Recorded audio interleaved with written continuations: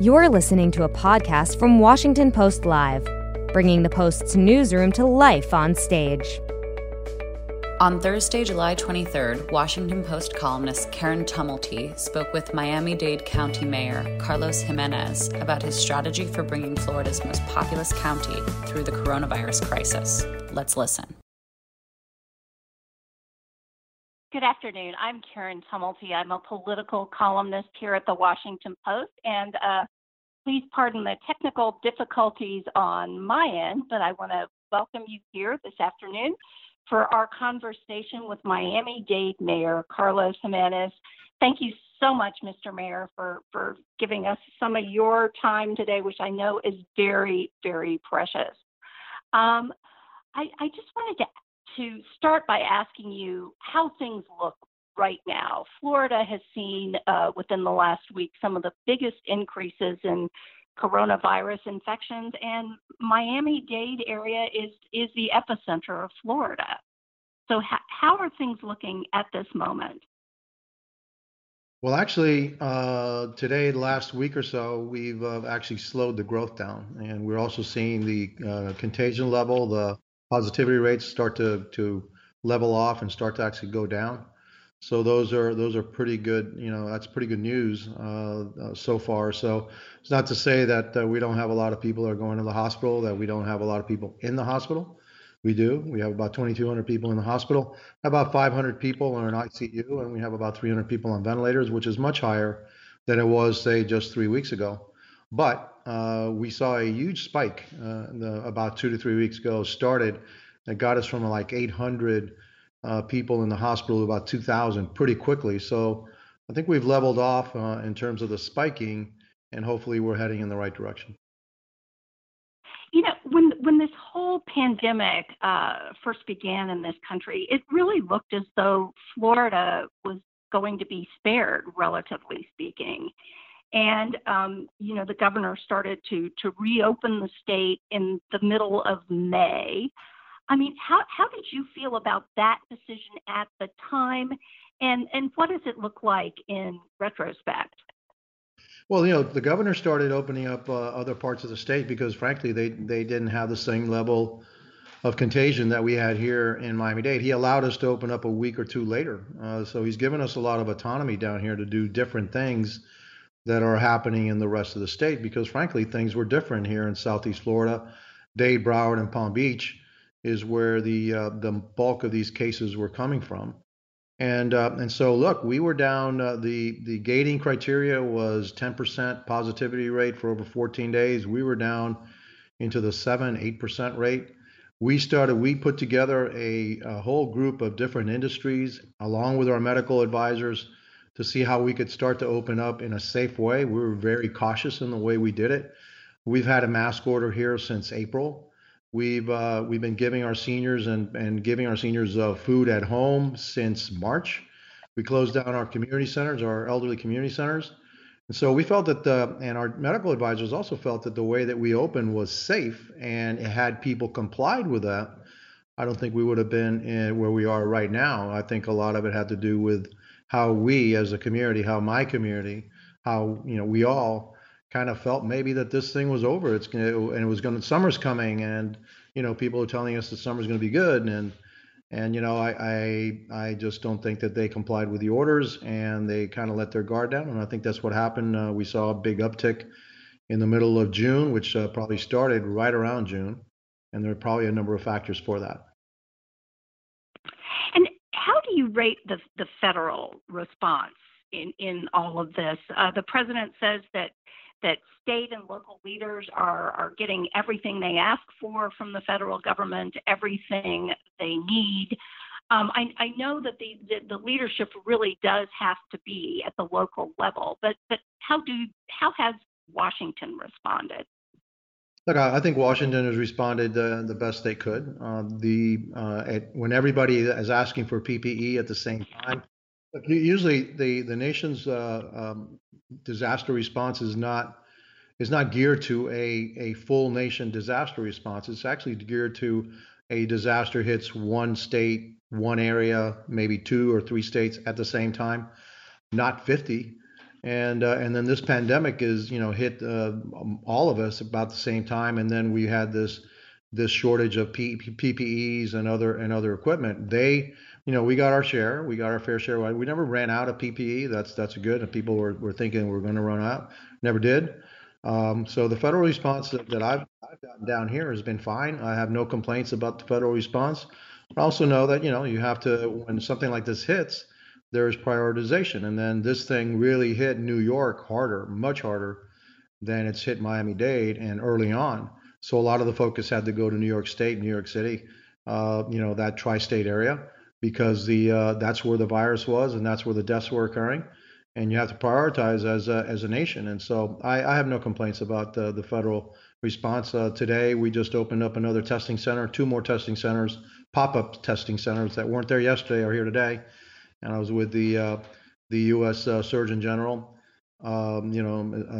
General Adams, by the way, a terrific person. And he said, whatever you need, we just let me know and I'll get it down there. So I'm going to take him up his word. Right now, we're fine, we're okay, and we're getting the support that we need.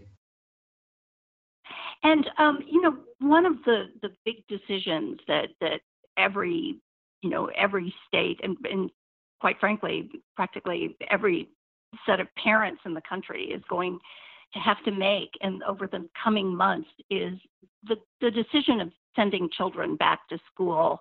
The largest teachers union in Florida has sued the state to prevent it from reopening. Where do you stand on reopening schools, and what threshold do you believe needs to be met before it's really safe to bring kids back to school? Well, look, every community is going to be different. The level of contagion in every community is different. And so, again, speaking with the Surgeon General, today we agree that we need to bring the level of contagion down in Miami-Dade County below, we're running at around 17, 18% right now, 20%. We need to bring that way below 10%. And then when we do that, then we may be able to maybe able to open up some schools in some capacity.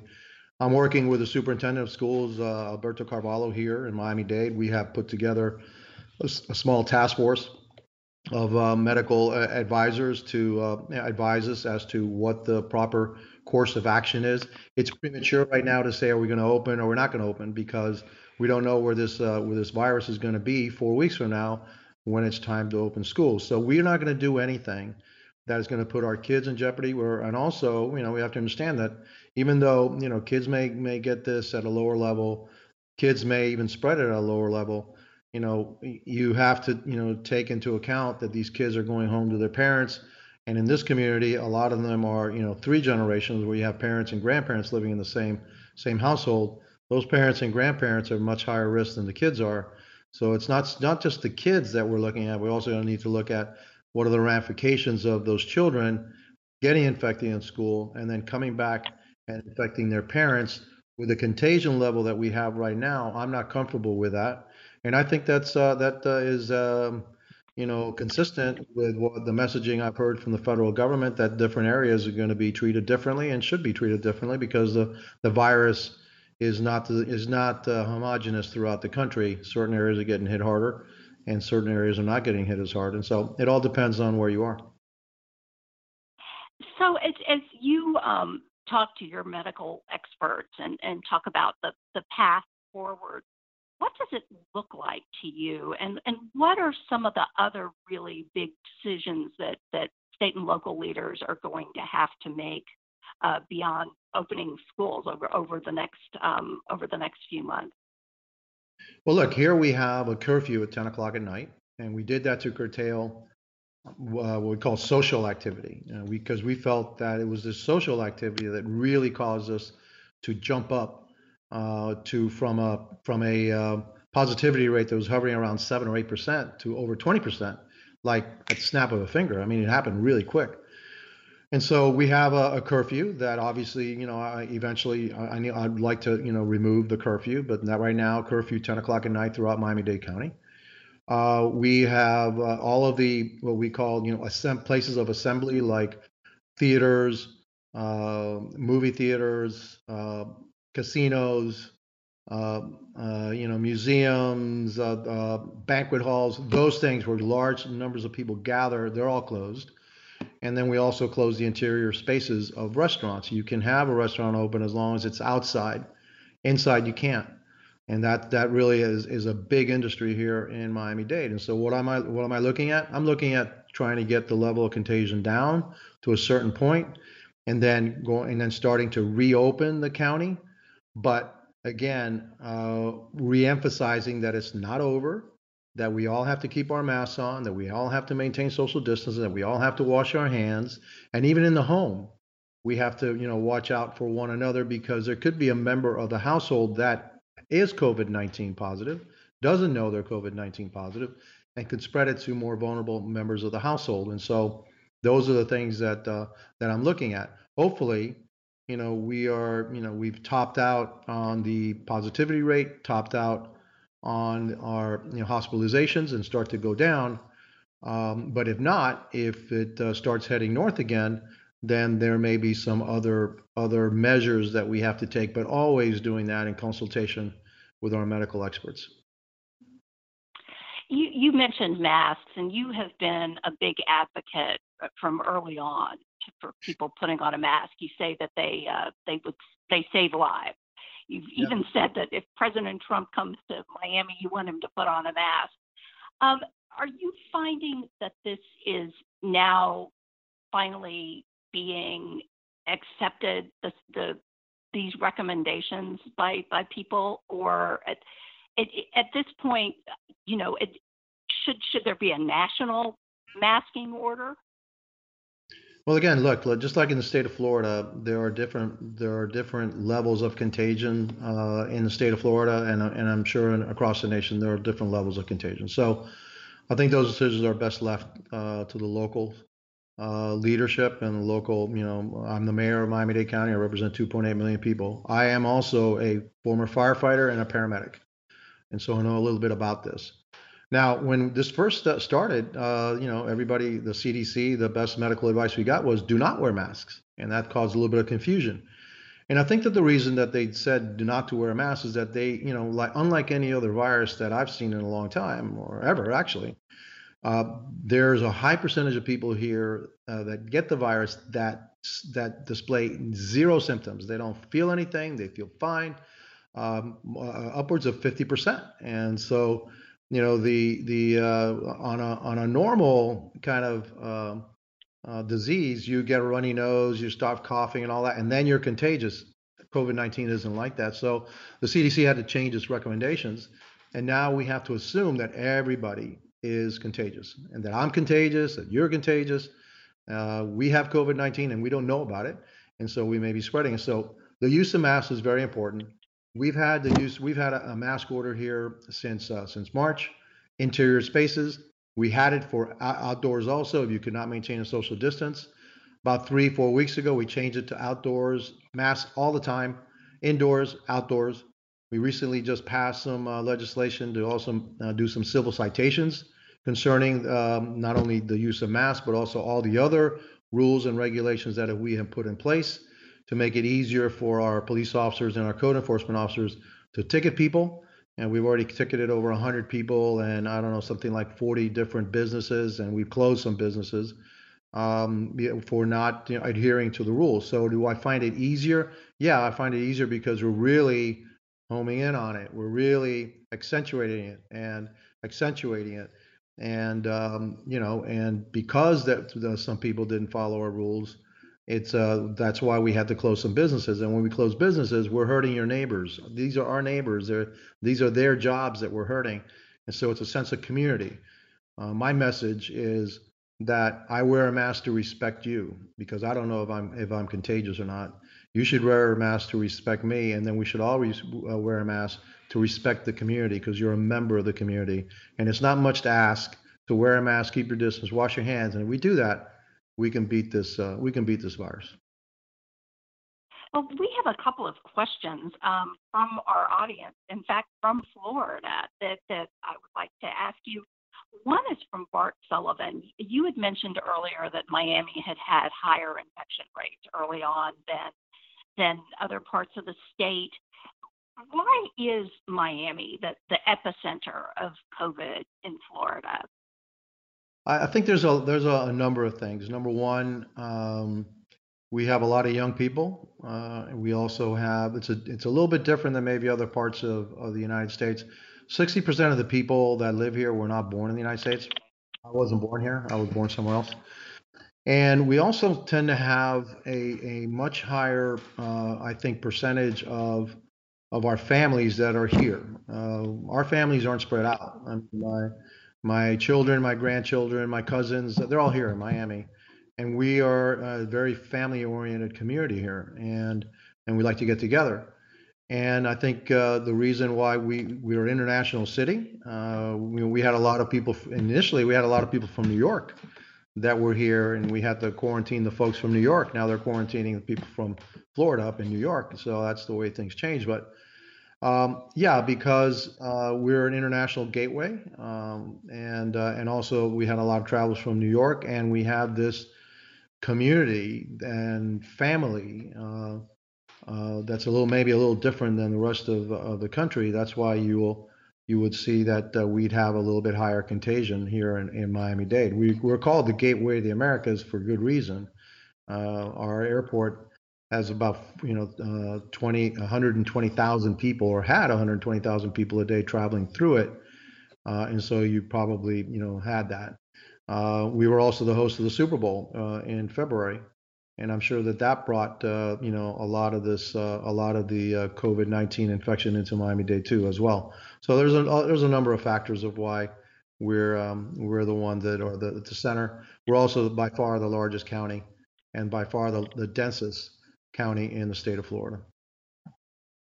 And from Jim Turner, another Floridian, you had mentioned earlier your program that you started early, delivering meals to the elderly.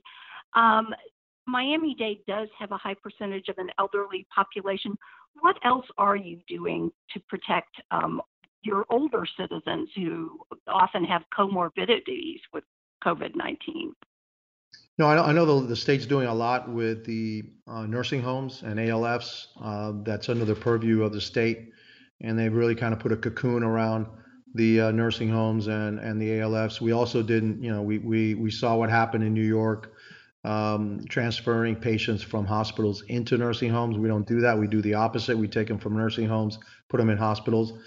One of the first things I did, I think my first order after I declared an emergency, was to close all of the community centers here. Here in Miami-Dade, we have a number of community centers that are for the elderly, where that's where they socialize, and they also get a meal. We closed all of them down, and then we started delivering meals to about 75,000 elderly residents of Miami-Dade on a daily basis. And so we've already delivered millions of meals to the home, to the elderly, so that they don't have to go out. Because again, we also say we're safer at home. So our message to the elderly is, you're safer at home. The more that we can keep you in your home, and the more that you also, I know it's painful, keep away from family members that don't live with you, then the safer that you're going to be. And so those are some of the things that we did here to protect our elderly. And we've had about 1,200 deaths here in Miami-Dade, but that's far less than what happened in New York and New York City, even accounting for the difference in population. Like I said, we have 2.8 million people here. There's 8.2 million people in New York, but they've had a much higher death rate per thousand in New York City and New York than we do down here in Florida and Miami-Dade. Well, I'm a political columnist, so I will be remiss if I don't ask you about politics. Right now, you are running for Congress for the Republican nomination in a primary that will be held next month. And if you win, you are going to face incumbent Democrat Debbie McCarsell-Powell. You have the endorsement of President Trump, even though in 2016 you had said you planned to vote for Hillary Clinton. I guess this is one of the few instances where the president is willing to let bygones be bygones. Yeah. Do you think of yourself as a strong Trump supporter this time around? And which parts of his agenda are are you most enthusiastic about? No, I'm a Trump supporter, and I'll support the president, obviously. The parts of the agenda that I support, I think that his trade policies, I think for a long time, the United States was being taken advantage of through trade policy. So I'm very happy to support that. He's pro-police. I'm pro-police. Pro-military. I'm pro-military. He wants to overthrow get a new government in Venezuela, and hopefully a new government in Cuba and Nicaragua. I am an anti-socialist, anti-communist, staunchly so. My parents came here when I was 6 years old from Cuba, so we know what socialism is all about. And so, yeah, I support I will be supporting his economic policies. I think that his economic policies. Look, down here in Miami-Dade, when I became the mayor back in 2011, the unemployment rate here was about 12%. Just before the pandemic, the unemployment rate down in Miami-Dade was down to 1.8%. That was probably the lowest in its history. You know, that speaks for itself. And so, yeah, I'll be supporting the president and his policies of economic strength. I also have a strong environmental record, and I believe that the only way to deal with the effects of climate change, sea level rise, is through a strong economy. And so I'll be supporting the president. I am a center right Republican. I am a fiscal conservative, and I've demonstrated that during my time as mayor of Miami-Dade. We had the largest tax cut in Miami-Dade County's history. We saved close to $2 billion of the taxpayer money with that. Another $2 billion in refinancing costs, and kept the tax rate flat for the last 9 years here. We haven't had any tax increases, but we've increased our services, and we've increased our employment situation here is much better. And we've grown here as a community during that time into one of the hottest, if not the hottest.